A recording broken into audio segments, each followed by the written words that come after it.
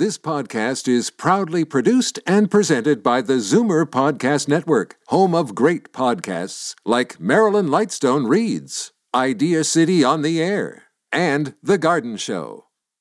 The following is a sponsored program. Zoomer Radio and MZ Media Incorporated do not endorse any of the statements or opinions made by the contributors.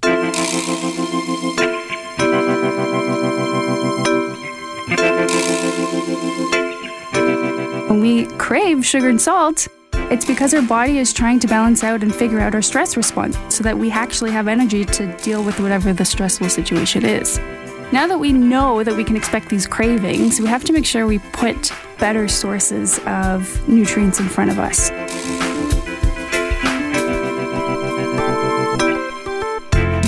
Welcome to The Tonic. I'm your host, Jamie Bussin, and we're here to talk about your health and wellness. On today's show, we'll learn about the natural treatment of joint pain and inflammation.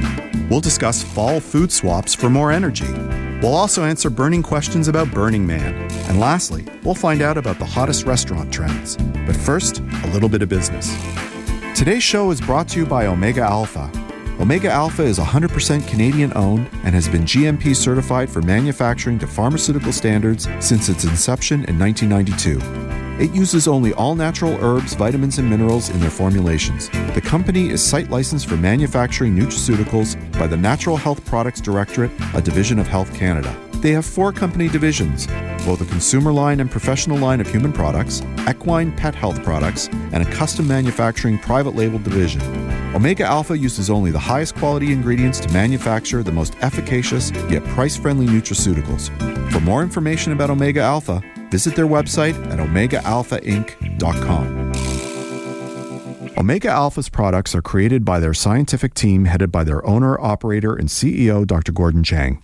Dr. Chang holds a PhD in physiology and biomedical engineering from the University of Toronto.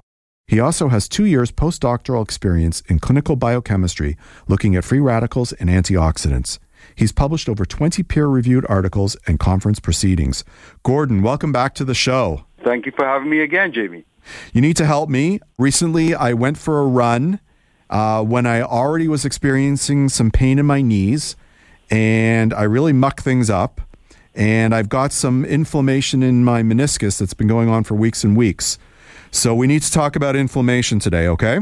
All right. That sounds like a good topic. Okay. So what is inflammation? And in particular, what's the difference between acute inflammation, which is the kind that I just suffered from, and chronic? Now, that's a very good question. But let's start off a little bit about the differentiation, because I like to talk about there's the acute inflammation, and then there's a subclinical inflammation and chronic inflammation. Oh, there's 3. Okay, I didn't even know that. Yeah, no. Let me explain a little bit what I mean by that. In a case like you buggered up your knee, or you whacked your knee, or you whacked your shin bone, or you elbowed, you whacked yourself on the limb or something like that. What happens? You get swelling. Yep. Okay. What really happens is from a physiological point of view, the tissue gets damaged. Whenever the tissue is damaged, it releases a whole bunch of signals, chemical signals, right? Okay. You have to remember your cells are a little chemical packet, right? And when they get broken out, what happens is that these chemicals that are in the sends a signal to say, hey, we're damaged, or hey, we're leaking fluid, right? In the case of damaged blood cells. Now, then what happens then is white blood cells then respond to that signal, come in, and when they come in, one of the first things that they do is they start to chew up. They want to stop the swelling, to stop the leakage of fluid process or any of these other things.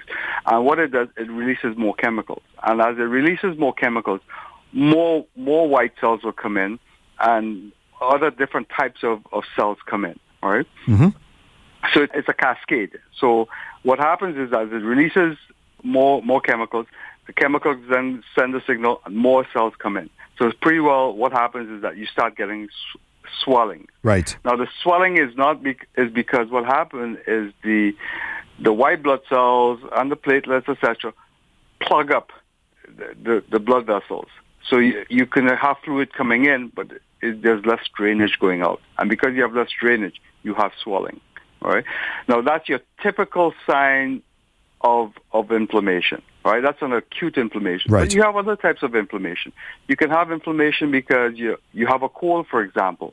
The bacteria there is attacking the tissue, and in this case, it could be the tissue in the respiratory tract. You could have a bacterial inflammation, a bacterial infection from, or even a viral infection. Right. Then what happens again? The white blood cells come in. You probably won't see the sequelae of it, meaning that you won't see the swollen limbs, etc. But what you will see is that you can spike a fever, etc. Right. There's heat. Yeah. Mm-hmm. Yeah. All those things are processes of inflammation, of sequelae of inflammation. Now, in the acute case, if it controls the swelling, right? Let's say you stop the bleeding, etc. Right?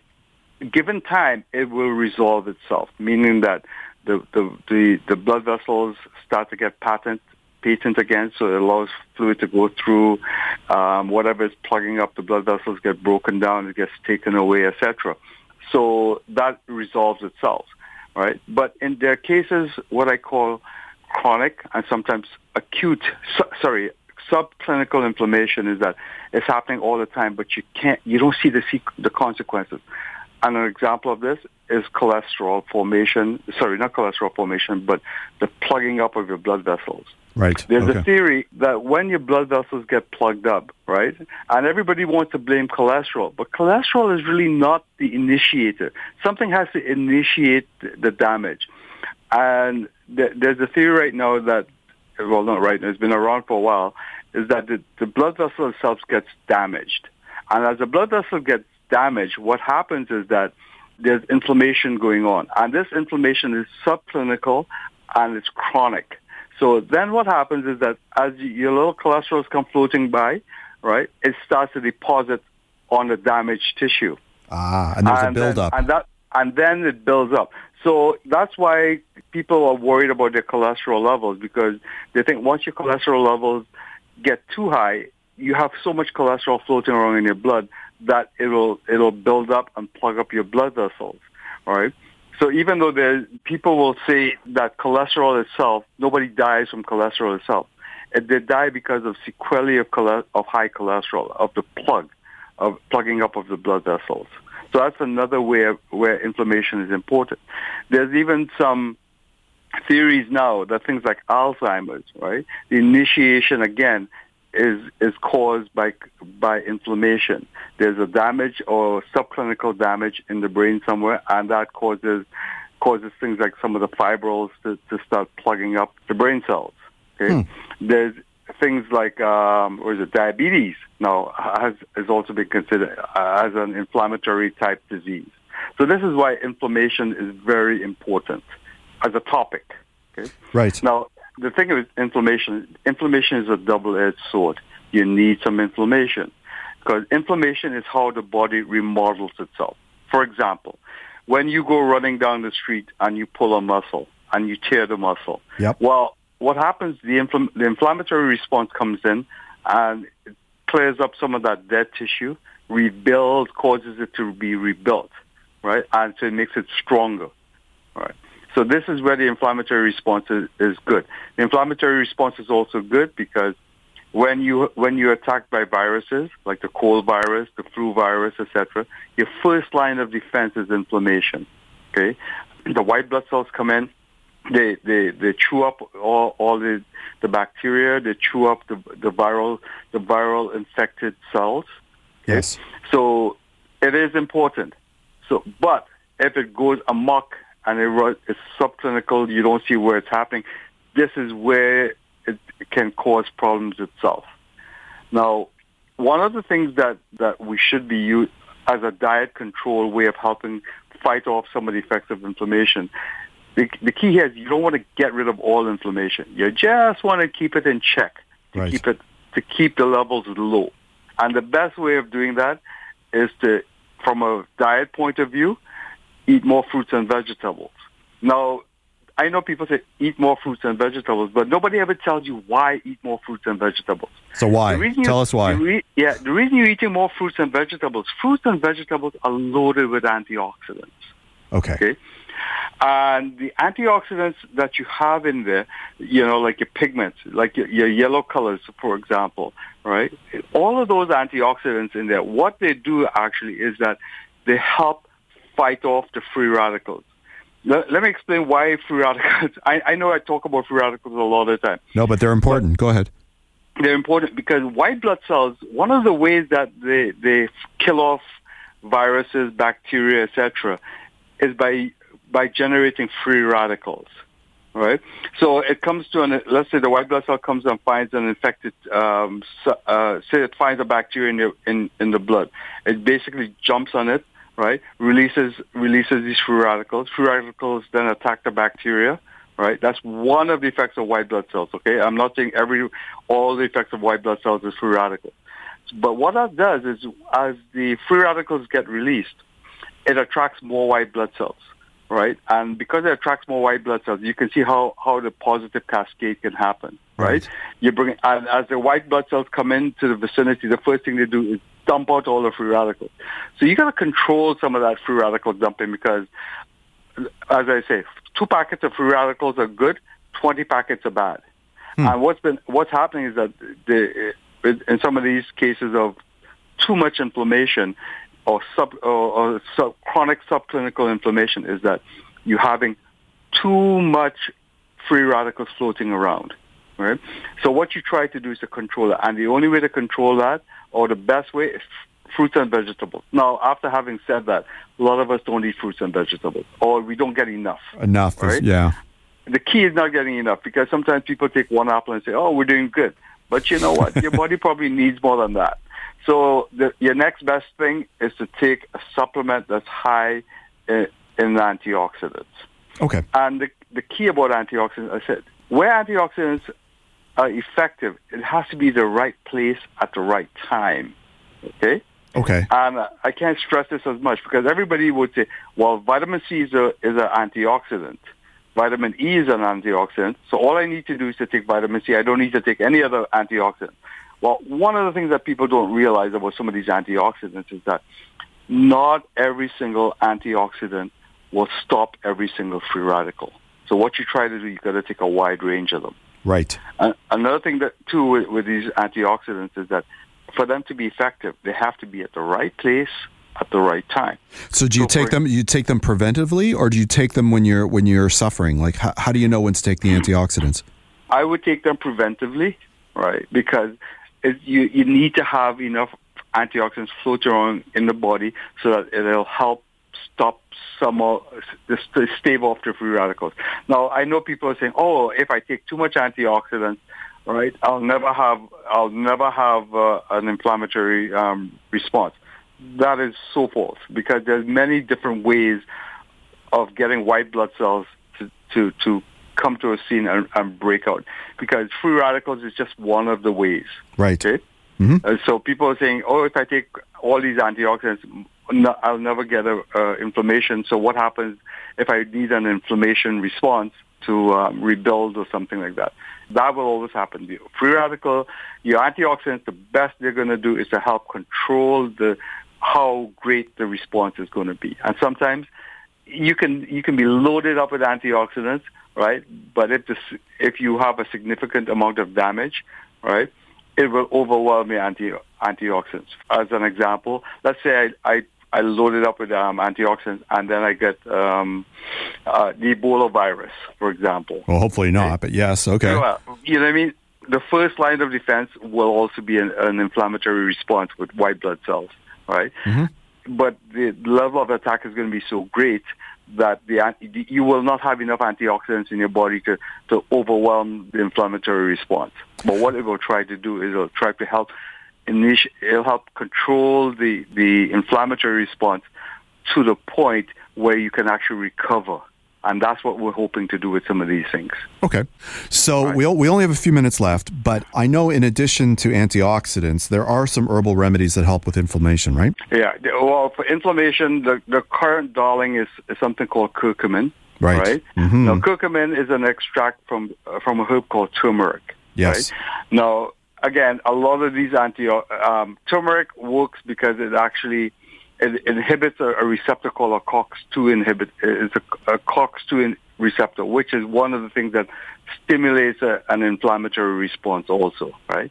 But there's a whole bunch of different herbs.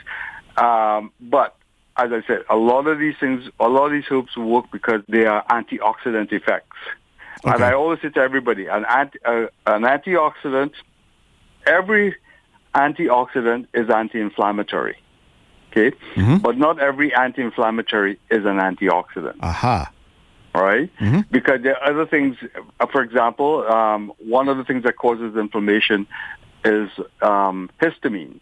Yes. Right? Mm-hmm. And one of the cells that pump out histamine in the body is called the mast cells. So, for example, people who have allergies, the mast cells are the things that pump out histamine. Okay?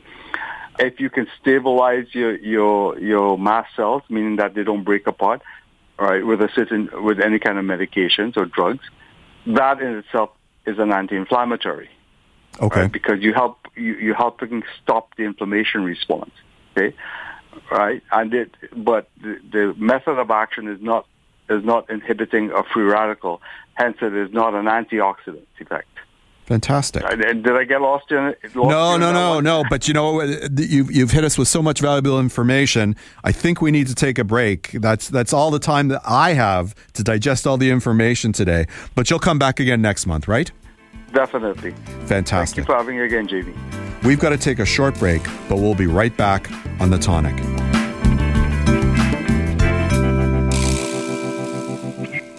The Tonic is brought to you by Purely Natural. Their Liquid Greens Chlorophyll is the only line of soluble, grit-free, and great-tasting greens on the market. Liquid greens can easily be mixed with your favorite drink to provide a sustained natural boost of energy to help you get through your day. There's unflavored, which is great with orange juice. The mint flavor is cool and refreshing.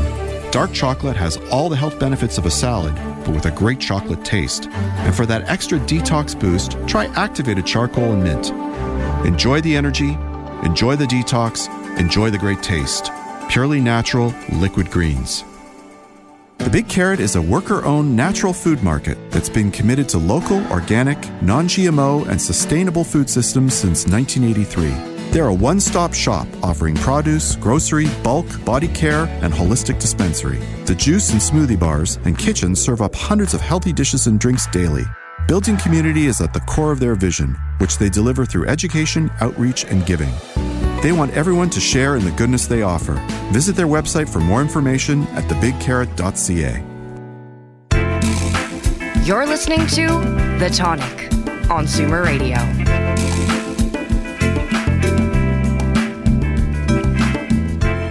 Megan Horsley is a registered holistic nutritionist, blog writer, and recipe developer.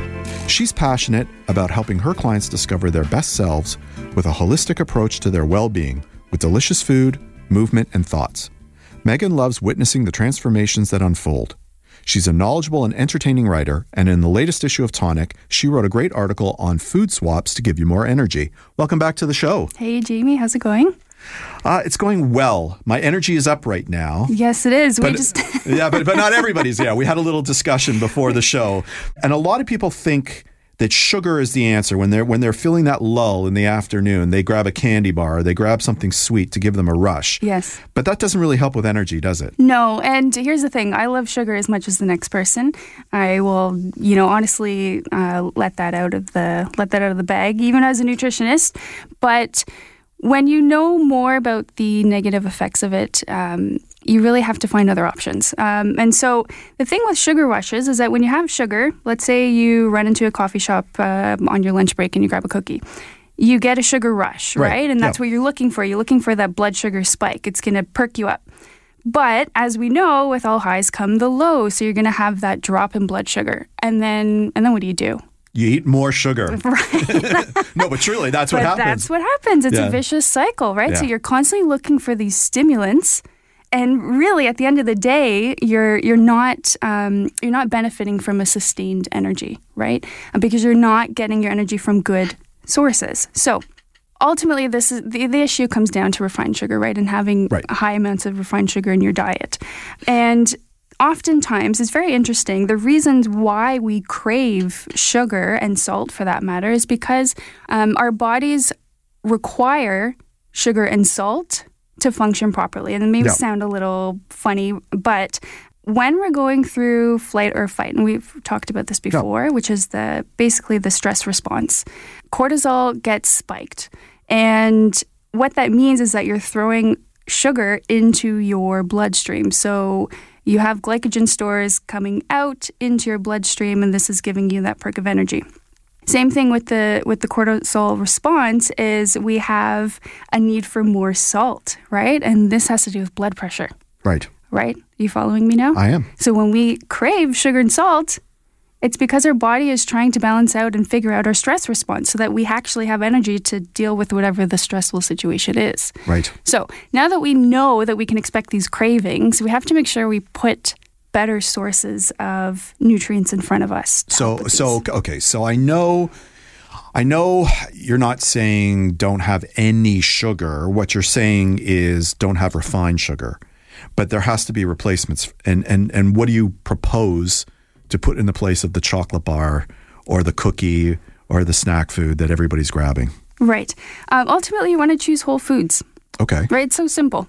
But they have to have some sweet element, though, right? You know, you cannot swap out kale for candy bars. I mean, you could. Just choose a whole food, right? Yeah, exactly. So go chew on a carrot. Yeah. No, so basically, you want to have foods that are the least processed, right? And you can still enjoy some sweet foods that are less processed than, let's say, a candy bar or a cookie from a cafe or whatever. Right. So the unfortunate thing is that, refined sugar can be found in a lot of packaged food, which is why I say go for the whole food sources. You can easily check ingredients lists if you don't want to necessarily snack on an apple and some almond butter for that sustained energy. But thankfully, we're in a day and age where you can get a lot of sweeter, healthier treats that use unrefined sugars like dates and maple syrup and honey, right? Or even plant-based sugar-free sources like stevia and monk fruit sweetener, right? These are definitely growing in the industry too. So are you just saying just look for the nature of the sweetener? Like, in other words, instead of fructose or whatever, like you're basically replacing it with one of these inputs? Is it as simple as that? Yes and no, right? Like replacing the refined sugar, absolutely, with one of these sources I just mentioned. Right. But you also want to make sure that you're not overloading it, right? So the nice thing about these sweeteners is that they have other nutrients in them that are going to help your body with the stress response, that are going to give you sustained energy because of additional fiber and fat, right? So if we look at, let's say, an energy ball, for example, because this is one of my favorite sweet treats to have. Right. You're getting dates in there, which is, again, unrefined. You've got some fiber, which is really good for gut health, right? I put dates in my oatmeal. Like I put no sweetener in my oatmeal because we discussed this. I have oatmeal like virtually every morning for breakfast. Yes. But I make it with dates instead of other sugars, and it's perfectly fine, right? Okay, what else do you put in there? In the oatmeal? Yeah. Skim milk, cinnamon, salt. That is it. And then I will have it with fresh fruit and a coffee. That's breakfast. Amazing. That sounds great. Yeah. Well, it is great. I know what I'm doing. I didn't get this gig by being a Dummkopf, Tell me more about the energy balls. What are they? So again, you can put whatever you want in them, but they're bite-sized and small. Yep. Put them in your pocket, put them in your knapsack. Good for kids too. If you're going to take them to school, right, make sure you're using seeds instead of nuts. Yep. Very important here. Do you have recipes online? Absolutely. So I have a few recipes on my website. I have some turmeric cashew energy balls. Yep. I've got some matcha energy balls, a really good hazelnut chocolate. But the nice thing is that you're not going to deal with that sugar high with these. Okay. Now, we mentioned salt before. Do you have a swap out for those who like the potato chips and the pretzels? Yes, definitely. So some of my favorite alternatives are seaweed snacks. Yeah. Yeah, I knew. That's okay. I was expecting like an eye roll or something, but they can't see the eye roll, so they get the I hear you, and I see the kids chomping on the nori, and I feel like they're only doing it because though, right? Because I know, but I feel like they're only doing it because their parents are watching them. Yeah. I've never been a nori guy, so mind you, salt isn't my thing. So so your thing is more the sweets. Yeah, although sometimes I just like peanuts, which it's a yin yang thing. There's some good to peanuts, but not exactly. You know, they're pretty high fat and, you know, they're hard to digest, et cetera, et cetera. Sure. But it's better. I believe in my heart they're better than a potato chip, but probably not much better. Okay. So other than the nori, what, like kale chips, right? Is that where we're going? We're going for kale chips. We're going for the kale chips, but we're also going, because again, another little side glance there, we're also going for other options now. Again, Right. We are so lucky. So we have bean chips these days. We have cassava chips these days. The root vegetable chips, root vegetables with the beets, right? Yep. So good. And they're cooked in better fats than what you typically see, which would be canola oil or soybean oil. Right. Right. And so, again, those are two of Canada's, major exports, and they're also heavily genetically modified, which we've talked about in another episode. Yeah. Jump back to last October, you'll hear all about GMOs. But basically, these are better options because they're cooked with more stable fats, right? So we're seeing more avocado oil used now, which is fantastic. Yeah. Not cheap, but better for you. No, but I mean, you're not going to be having chips on a daily basis, right? Some people do, though. Right. And I would say don't. Say maybe don't, but I'm not saying don't have them at all. And is making kale chips a chore, or is it pretty straightforward? It can be pretty simple, but you can also buy them these days. Yep. Yeah. They're all over the place. What do? Do you buy them or do you make them? I make them. I think it's simple enough. You need one bunch of kale. You have to make sure they're really dry, though. Otherwise, you get steamed kale from the oven, which is not not. And certain kales actually hold up better than others, like the lacinato, the dinosaur one, the dinosaur kale, which is the really dark green one that you see. Yeah, and a lot of people. I grow it in the garden as well. It really holds up to drying. Yeah, it's really good. And some people like to actually add in ground up cashews for more of a thicker coating. Yeah. If you're into more of the cheesy kind of pretend cheese. Chips. I don't know. I'm not for the pretend cheese. Yeah. Well, you can put Parmesan, right? Like if you're okay with cheese, put Parmesan on. Or I am okay with cheese. Yeah, there you go. All right. So some people do sugar, some do salt, and others do caffeine. Mm-hmm. So let's finish up with caffeine. Yep, that's huge this time of year, right? Again, we're talking about routine today and coming back to routine and using easy swaps. And so coffee in and of itself isn't bad, is it? No, like coffee isn't bad. But again, it's always with the overconsumption, right? And so if you're struggling to get out of bed because your alarm's going off at 5, 6 in the morning every day and you just came back from vacation and, it sucks, you're going to go for the coffee. As we talked about earlier with sugar, right? Like the issue here has to do with cortisol levels. Yep. And if you keep going for the stimulants, if you keep going for caffeine, you're going to mess up your sleep cycle. Yep. And then ultimately you're feeling like crap every day because you're not getting enough rest, right? And some people metabolize caffeine differently. So even if you're cutting yourself off, let's say after dinner, the caffeine in your system, maybe you're the type of person that even if you had it in the afternoon, it's still going to impact your sleep patterns. Yep. It usually stays in the body for about 10 hours. Right. Right. And so a general rule that I have with my clients is try not to have it beyond noon. Right. Right. So are you a matcha girl? Is that where we're going with it? I go through phases. Right now, I'm actually really enjoying these drink blends. So I will either make my own or I'll buy them. And there's one company I really like, and it's called Harmonic Arts. And so they have this one coffee replacement. It's called Kickstart, and it has chaga mushroom in it, which is awesome because it's immune boosting, so really good for this time of year for getting sick. And it has cacao and maca as well. Hormone balancing. Fantastic. Thank you so much for coming on the show today. Unfortunately, that's all the time we have, but you'll come back next month? Absolutely. Thanks for having me, Jamie. Fantastic. We've got to take a short break, but we'll be right back on The Tonic.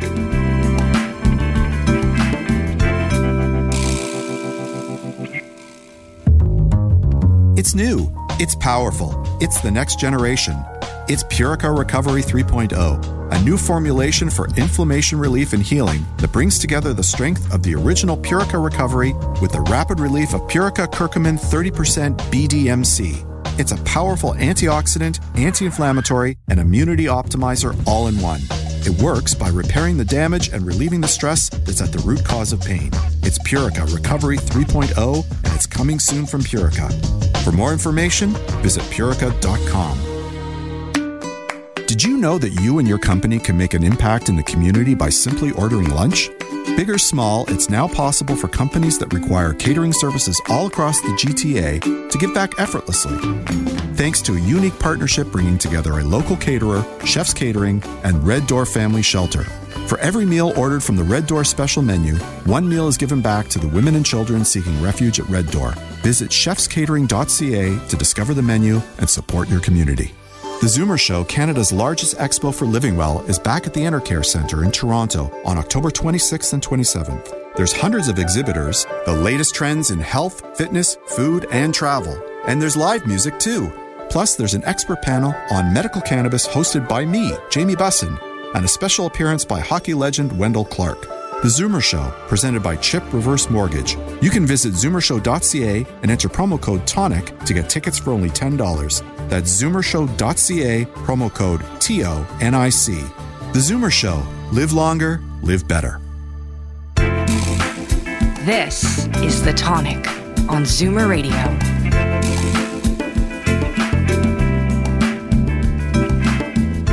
My next guest, Matt Rosenblatt, is a partner in Cityscape Development Corp. He owns and operates the Boiler House, Pure Spirits, Oyster Bar and Grill, Archeo Trattoria, Il Catrin Distilleria, Cluny Bistro, and what's the new one? Madrina Taparia. And he's one of the creators of the hugely successful Christmas Market and the Toronto Light Festival in the Distillery District.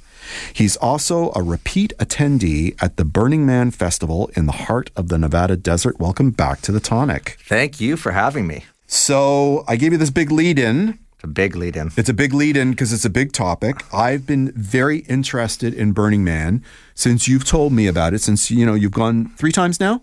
I have gone 3 times. 3 times. So for those who don't know, what is Burning Man? Well, it's simply a festival in the middle of a desert with the closest city being about 4 hours away.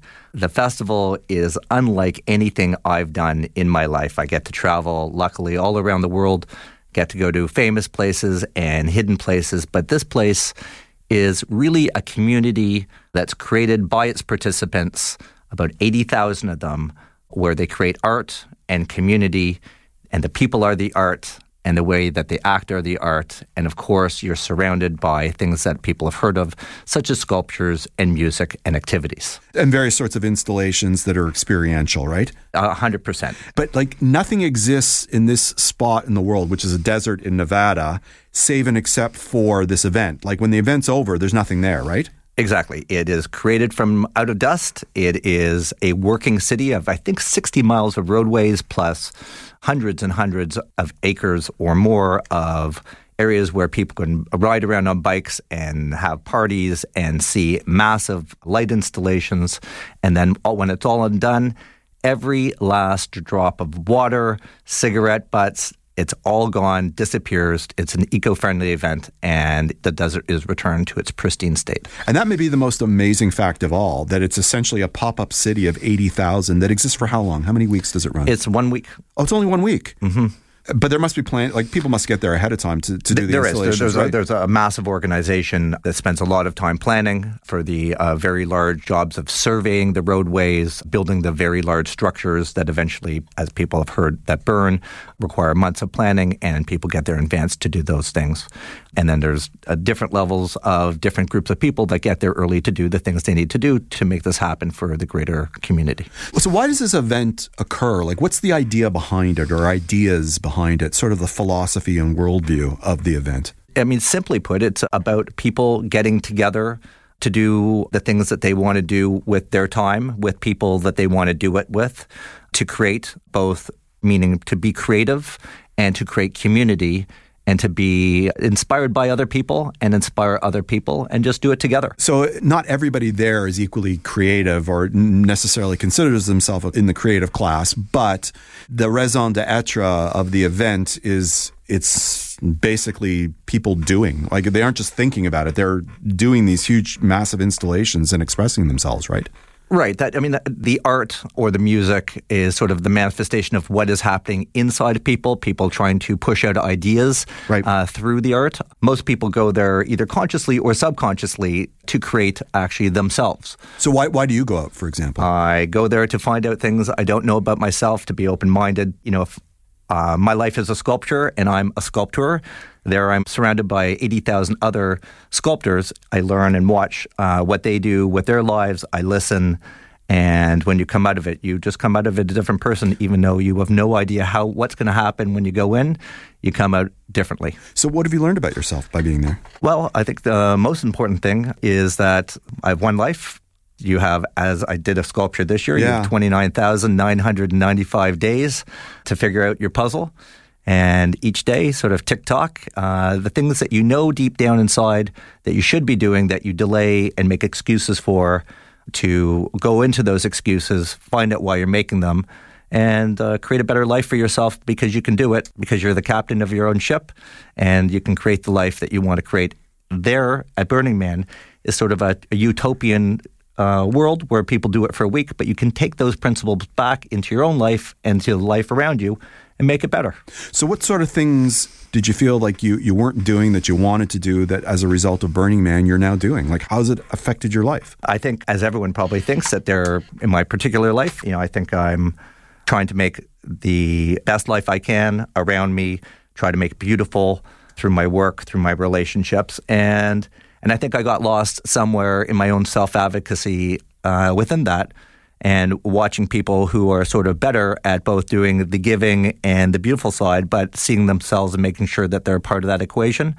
I think that was really good for me. So I don't want to stop the good stuff. I just want to find myself in there as well and find balance. So I think an outsider looking at it, if you saw news reports or if you happen to go online and see sort of videos or imagery from the event, might come away with sort of a perhaps negatively skewed idea of what might be going on there. And, there's lots of people in various stages of undress. There appears to be some psychedelic drug use. It appears that it's like very dusty and gritty and hot there. What are some of the misconceptions and what are some of the conceptions about the event? So most of the misconceptions are true. So they're not misconceptions. But they're taken out of context. Okay. So there is art. There is music. There are crazy people dressed up doing crazy things. There is a lot of drug use.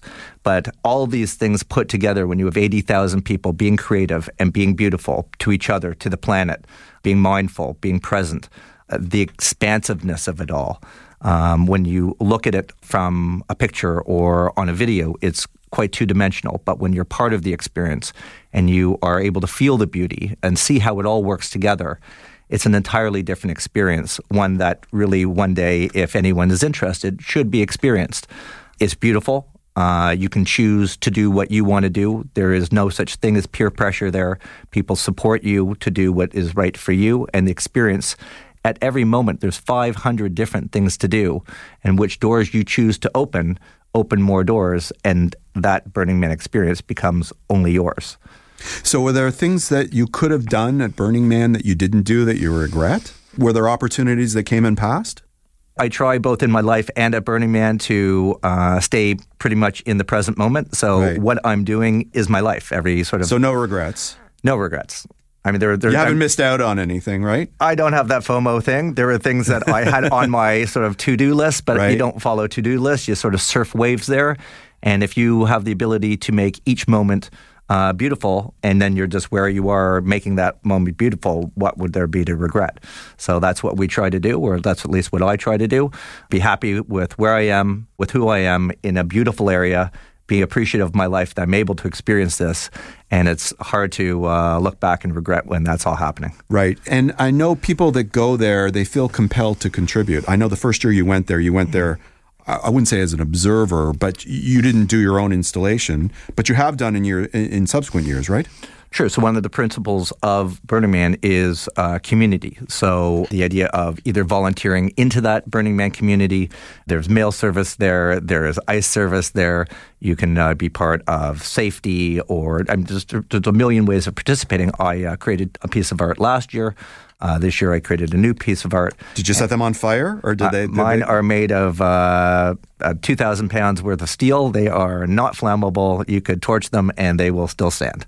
Do people use those installations over and over? Like, would you bring that installation back, or where's it being housed now? That's right now in California. It will find a place probably in another city in a public space. So the ones that are temporary often burn. Right. And the ones that are engineered for permanent installs are usually placed in other public spaces around the world. Are you going to be bringing any of your installations up to Toronto for the distillery? There is a light festival happening in Toronto which we produce at the Distillery District. One of my sculptures will be there with about 30 others from around the world. I'm excited to show it. If people are interested in finding more about Burning Man, what resource would you send them to? I would go to burningman.org. It has a plethora of information just about what it is, how to get there. There's Toronto contacts. There's people to help you. The people who've been to Burning Man are always more than welcome to share their information of how to get there and what it meant for them. And if any of this resonates for a person inside of them, they should pursue the idea to see whether this is something that they could love and possibly slightly change the direction of their life. Fantastic. Thank you so much for coming on the show today. Unfortunately, that's all the time we have. That was perfect. Thank you. We've got to take a short break, but we'll be right back on The Tonic.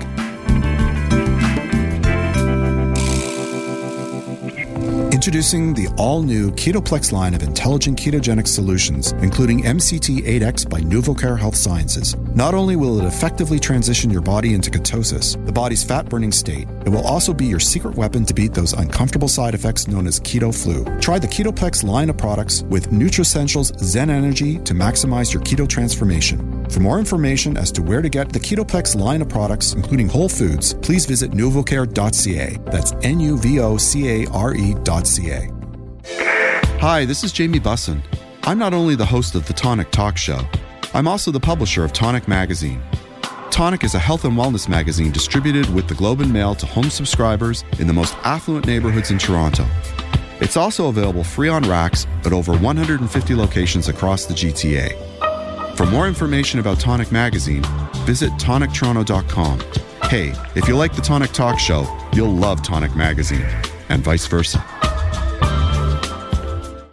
Now that summer has given way to the 9-to-5 grind, Tabasco and Egg Farmers of Ontario have created delicious breakfast recipes for 7 days of eggs, showing Canadians how to shake up their work week breakfasts. With 7 different sauces, it's easy to spice up a scramble or heighten the flavor of a ho-hum sandwich for different eggs every day of the week. To get you started, Tabasco and Egg Farmers of Ontario are giving away 5 prizes of $1,000 in groceries. Visit tabascosauce.ca for contest details and to find quick, delicious, and nutritious breakfast recipes, including some that are perfect for meal prepping for even the busiest of mornings. This is The Tonic on Zoomer Radio.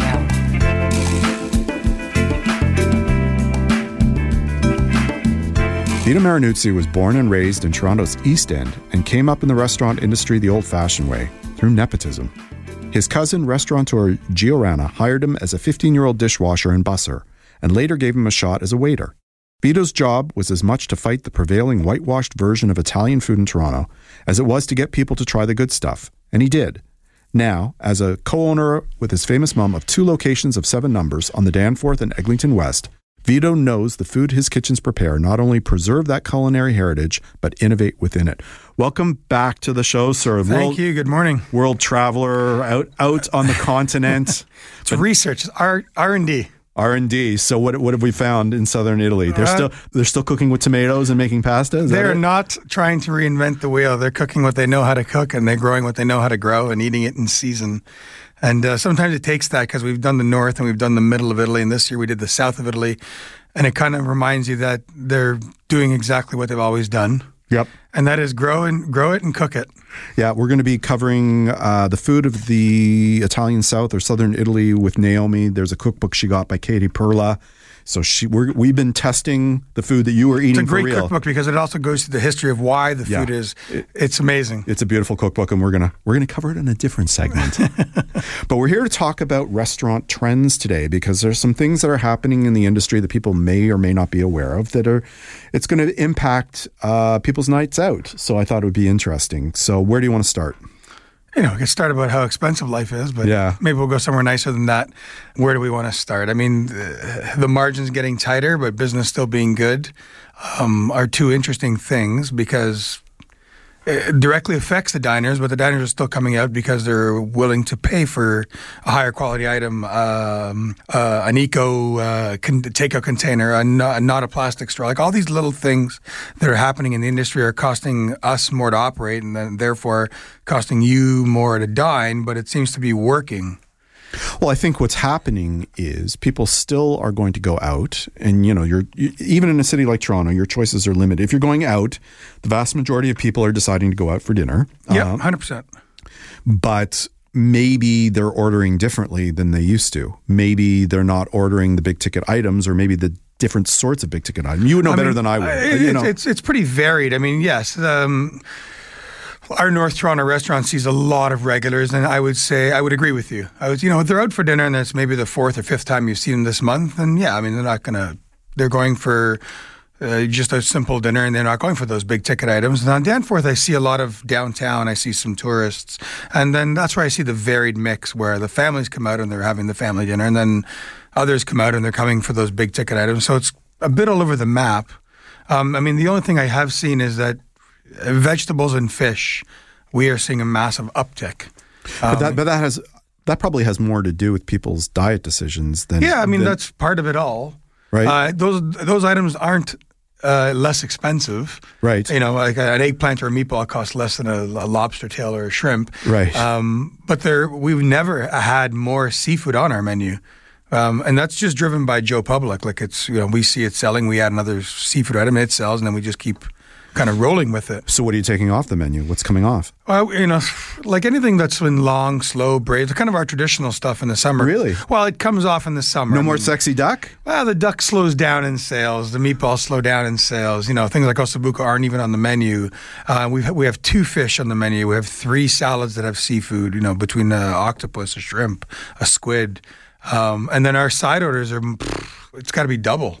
I mean, we must have 8 to 10 sides because the farmers are still bringing us veg. The season seemed to start late, but it seems to have extended. We have romesco and purple cauliflower this week. We had local broccolini this week. So it's still coming in, which is great. Yeah. And that's what you're right. That's what people want, right? They want a more vegetable forward meal. It's easier for them to cobble together a dinner with some veg, and it's actually better for them too. Well, right? yeah, one pan dinners are the best. I mean, we did one last night, right? Yeah. Okay.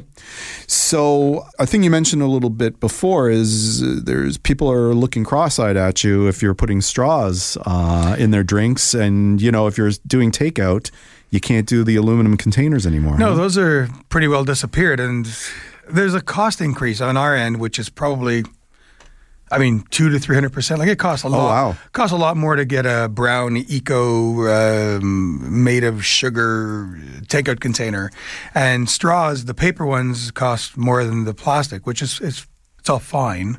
Yeah. But there's an increase that happens there, and my hope was that we would go to a no straw. We did go to a no straw and then a straw on request. Are people requesting straws? Yes. Why? Generally because they're wearing beautiful lipstick. I got it. They don't want to smudge the glass. Right. But then there's drinks like a Caesar that kind of requires one. Yeah. And now we seem to have migrated to using A, paper straws, and B, putting a straw in every drink, which I don't think we're any further ahead. Yeah. So I don't know where this goes. Yeah, like when they charged us 5 cents for the bags, where people really stop using bags? No, you just paid your 5 cents. You paid your 5 cents. Exactly. I don't know that we're actually helping the environment. I don't think we are. I think there's a movement and a lot of people making a lot of noise, and then kind of it's just stagnant. We switched the item we're using. We're using paper. Right, but I don't know if anybody's really looking at it to see if it makes a world of difference, right? And the interesting thing you're saying, people are more environmentally conscious, but a lot of the fish and seafood aren't necessarily environmentally sound. A lot of them. A lot of it isn't. We all try our best, but do we really know the truth? No. If it's coming from there are local shrimp. There obviously lobsters are local. But yeah, I don't know. But if you had to pass those costs on, people's eyes would bug out. Absolutely. Yeah. Right? Like the sustainably caught fish, it is 100%, when they say it is, and they can prove it, it is 100 times better for the environment. However, you're paying for it. Oh, yeah. We use a Fogo Island cod, and we use an Inuit caught turbot and Arctic char. They're really expensive, in my opinion. Yeah. We charge for them. People love them, enjoy them. We sell lots of them. But a big jump. Do we sell more or less? I don't know. We'll know in a few months because we've only been using it for a few months. But the same thing with the straws and take-out containers. Like, there's no research saying that using this much paper is better. No. Well, it's interesting. Let's go off topic for a second. Everybody's stopping their shopping in retail places and they're buying everything online, which means it gets delivered to you in boxes. Yeah, talk about that footprint. With packaging. So, yeah, you're not driving to the mall to go buy things, but I assure you, your garbage and your recycling are way fuller than they were 10 years ago with all this packaging. Oh, yeah, your Amazon box is full of styrofoam. It's full of the air-filled plastic. It's another box in a box. Yeah. Yeah, so, a huge box to deliver a small item. I shake my head at, why is this happening? I assume there's a cycle, and in 5 years, we're like, probably shouldn't have done that. Yeah, you could be right. So one of the ways that restaurateurs are offsetting their increased costs is to, in addition to obviously having to raise prices to their customers, and you can only go so far that way, is to expand their brand. And that sometimes means opening up a second or third location and, mom and pop restaurants. And you're one of them are even looking at that, right? I feel like that's become a new marketing strategy. Like, not that it is, but inadvertently it is. Like, instead of spending money on advertising and online, it's open another location. It firms up your brand awareness goes through the roof. And there's probably a solid, 2-year bump that happens, which actually is pretty good. Right. Versus spending all of this time and energy trying to drag people into your restaurant. And you're in the midst of we're in the midst of building right? in Picton. Yeah, I mean it's a bit out of the city. It's very out of the city. Yeah. But we've lost 4 staff to Picton. Our first person, Jordan, one of our oldest standing managers. I mean, he moved out there 6-7 years ago, and I thought he was. Where's he going? Right. And then having gone out there a few times back then, and I've continued to go out there, I see that it's awesome and amazing. And there's a lot of restaurateurs are out there already. Yeah, right? the gentrification's through the roof. I don't know how much the locals love that part, but I mean they've made Prince Edward County for the better for sure. Yeah. And I saw so many of our customers, and I heard from our ex-staffers that so many of our customers are going out there for day trips and weekends and vacations. So. 2 of our ex-staffers ended up buying a building in Picton and then wanting to do an Italian restaurant, as there isn't one out there. So we dragged out my mom and myself, and we butted heads for a bit, and then now here we are. So it looks like probably going to get open for November, and the training of Rose is going out there in a few weeks to train some chefs. So same menu, same good stuff? Yeah, we're going to stick, talk about, like, out there you're really local. Yeah. I mean, like full time. Yeah. I mean, there's meat purveyors, there's vegetables, there's cheese, and the list of wines, it goes on and on and on. So I'm going to really try and, use our recipes and their produce and meats. Are you moving out there? Are you abandoning the city? I'm not moving out there. Is Rosa going out there? She loved it. I mean, she's been out a couple times now. She loved it. I don't know how long she'd last out there. She did find out recently there's a casino nearby, so I think she'll like it better now. But it's nice to visit. I love getting out of the city, as the city's a grind. But then I think after 3-4 days, you're like, oh, I need to go back to the city for a minute. Yeah, I'm a city boy. I mean, I like Prince Edward County. We've been going there for a while, and now it's on the way when I visit my daughter in school. It's on the drive. I think you speak for a large percentage of people that pop into Prince Edward County. They're on their way to see their kids in Kingston or in Montreal. Yeah. Or Ottawa. And so with this restaurant, so what goes in? Like, I guess you have to make some decisions. Is it going to be the same restaurant? Is it going to be similar? And how does that work with your brand? And how is that going to increase revenues by having that name out there? Oh, I use a basic template to build a restaurant, and then they've always evolved to where each of them is today. There's lots of building that goes on. We're going to stick to our formula. We're not going to change it too much, and then it just evolves. It gets to wherever it gets to. It'll have its own character in Picton for sure. The clientele will be the clientele. Food will be the food, and it'll all happen. I feel it happens organically. And then from a brand perspective, it's great. They get out there and there's a million choices to eat, but they know this trusted and they know brand. 7 numbers because it's been in Toronto for years. The Drake did it. Everybody trusted that brand, and rightfully so, and the Drake's great. So I think it's a little bit of that brand extension. Then they come home and they say, you know what, that one's great.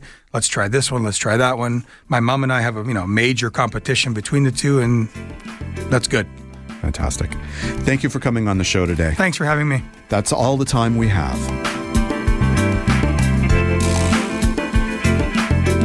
Thank you for listening to The Tonic. You can listen or download this episode as a podcast with full show notes and links at thetonic.ca. To find out more about the show, you can follow us on The Tonic Talk Show on Instagram or Facebook. For great articles written by Megan Horsley and other interesting writers, be sure to pick up your copy of Tonic Magazine. Tonic's available free on racks at over 200 locations across the GTA and delivered with the Globe and Mail to home subscribers in 11 choice neighborhoods in Toronto. Or you can visit our website at tonictoronto.com. If you're interested in providing feedback or suggesting topics for the show, you can email me at jamie@tonictoronto.com. Please join us next week on The Tonic when we'll discuss the ins and outs of blood sugar control, why we should care about flexibility and mobility, and dealing with homelessness in Toronto. Until then, this is Jamie Bussin wishing you a healthy and happy week.